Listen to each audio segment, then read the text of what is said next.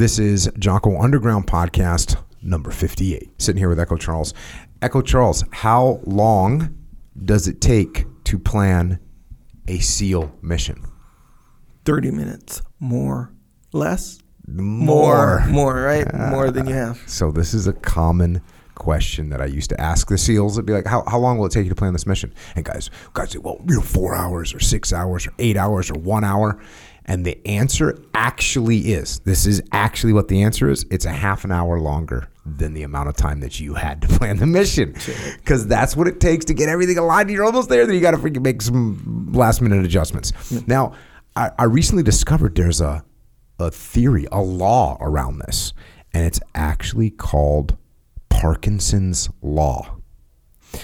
And Parkinson's Law, what it states is that work expands so as to fill the time available for its completion. Now, in a planning for like a SEAL mission, there's always a little bit extra to do. That's why it expands beyond it by about a half an hour. You give somebody 20 minutes to plan, it's going to take them 50. You give them an hour, it's going to take an hour 30. So this guy, his name was Cyril Northcote Parkinson. He was alive, born in 1909, lived till 1993. He was a naval historian. He was an author, and he served in the Territorial Army, which is like the reserves over in England. And he actually ended up teaching quite a bit at school, at military schools. But he made up this law, and the law was kind of, and I read through it. It's a spoof. He's kind of making fun of. He's making fun of it, right? It's sort of like my statement of like, it takes a half an hour. Like the theory is that it takes 1/2 hour longer than he. That's what he's doing too. And he put a bunch of formulations around it, and he made other ones. But the number of new employees hired annually over the number of employees who want to be promoted by hiring new employees. He goes through all these formulations.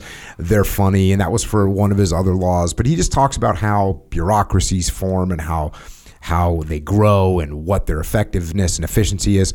But this particular law is interesting, and it's interesting to pay attention to because it allows you to take some control over time, right? And knowing that if you can compress time, you can get more done. Let's say I have a call with an East Coast client that's at 7 o'clock in the morning. It takes me a half an hour, to get done, get showered. My workout, I'm going to be super efficient, and it's going to be a good freaking workout. Yeah. And I'm not going to waste any time. I'm in there. I'm getting it. Yeah. If I have my first calls at 9, bro, my workout's going to take longer, and it's not going to be necessarily. Look, sometimes it's nice you go in there, you get a little bit of a better workout because you have more time. Yeah. But when you're on a timeline, you get more efficient. Yeah.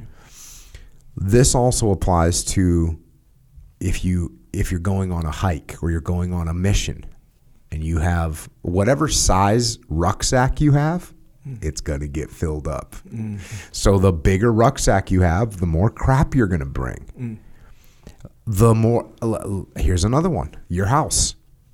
The bigger your house is. Remember when you had an apartment? Yep, I do. Back in the day? Back in the day, yeah. And you didn't have a bunch of stuff. Nope. You had like very limited stuff. Yep. Now you got a big house. Yep. And you got a lot of stuff. With a garage too, by the way. With the garage that I've been in, which is kind of filled up with stuff. It's real. As well. Do your cars fit in your garage anymore? They do now. We recently, very recently, just made the decision to go hard and clear it out, yeah.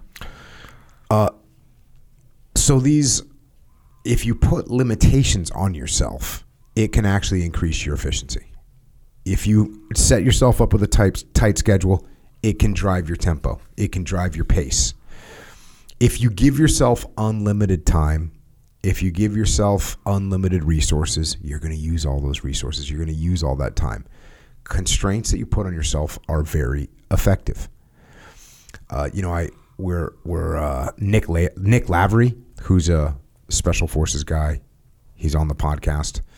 He lost his leg in Afghanistan, and he's got one of his legs as a prosthetic leg. But one of the things he talks about is that when he puts his leg, when he says, look, when you have a prosthetic leg, when you put that leg on, the timer starts because there's sweat going to build up, the skin's starting to get worn, your basically your body changes a little bit over time. You got to tighten that thing up. You either get swelling or you get reduction. And so all these things are going on. So when he puts his leg on, he has depending on the weather, depending on the temperature, depending on the activity, he knows when he puts that leg on, he has got to take advantage of that mobility.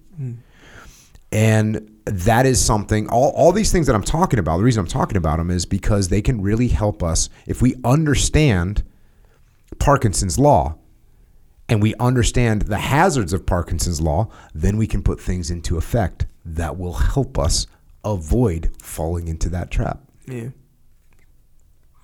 Makes sense.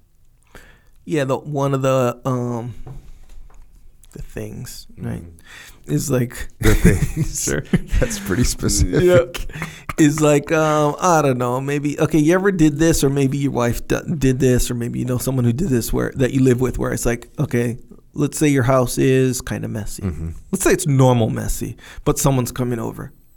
And they're like, oh, shit, I'm going to be there in 15 minutes. And you start, I don't want them to see my mess, right? And you start cleaning up. Bro, that's like a solid, quick, clean job, you know? Yep. It's kind of the same thing. And it'd be not bad. Yeah, it'll probably be, I mean, in my experience, it's usually pretty solid, you know?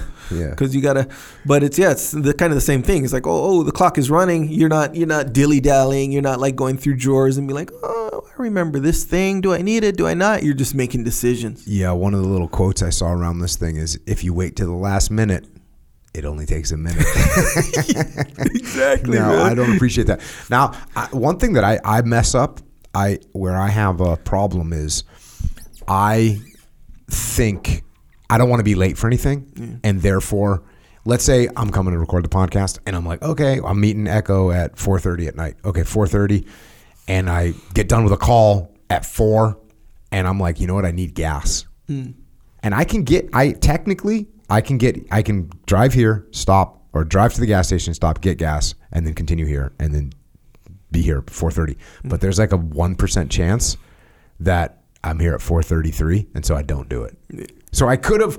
It cost me 3 minutes of being late, but now when I drive home, I waste 12 minutes going to the gas station, getting the gas filled, and all that stuff. So I need to do a better job of just fitting stuff in there. Yeah. Just get it done. Yeah. Just, hey, look, I'll be a little bit late, but no factor. Deal with it. Like you were late today, for instance.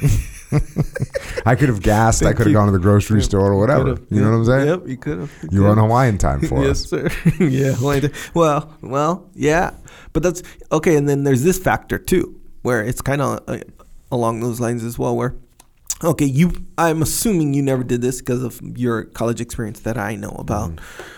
You weren't like this, but I was like this, where let's say they're like, okay, we got this paper due, and it's in 2 weeks, this paper is due, and it's about this. And bro, to me, 2 weeks, I don't even have to start till next week, like, bro, I could do it in 1 week, and then 1 week turns into like 4 days now you have left, to turn in 4 days, and 3 days, and then I have 1 day to do it, and I didn't even start. Like, I think that's a common thing for a lot of us college students. It's definitely a common thing, and it is almost embarrassing. Yeah. For me, I would literally be like done with stuff a week in advance. Yeah. Like, it was so stupid. Yeah, and that makes sense. And this is a whole nother thing. But by the way, I'm not trying to like humble brag. I was a 28-year-old man at this point. This was my job. I wasn't going to a party. Right. I wasn't meeting a girl after class or before class. I wasn't.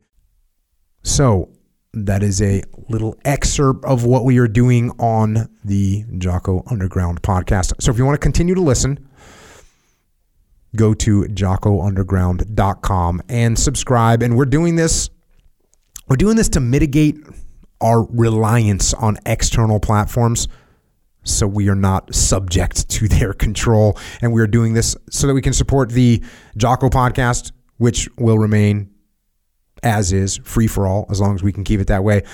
But we are doing this so we don't have to be under the control of sponsors, and we're doing it so we can give you more control, more interaction, more direct connections, better communications with us.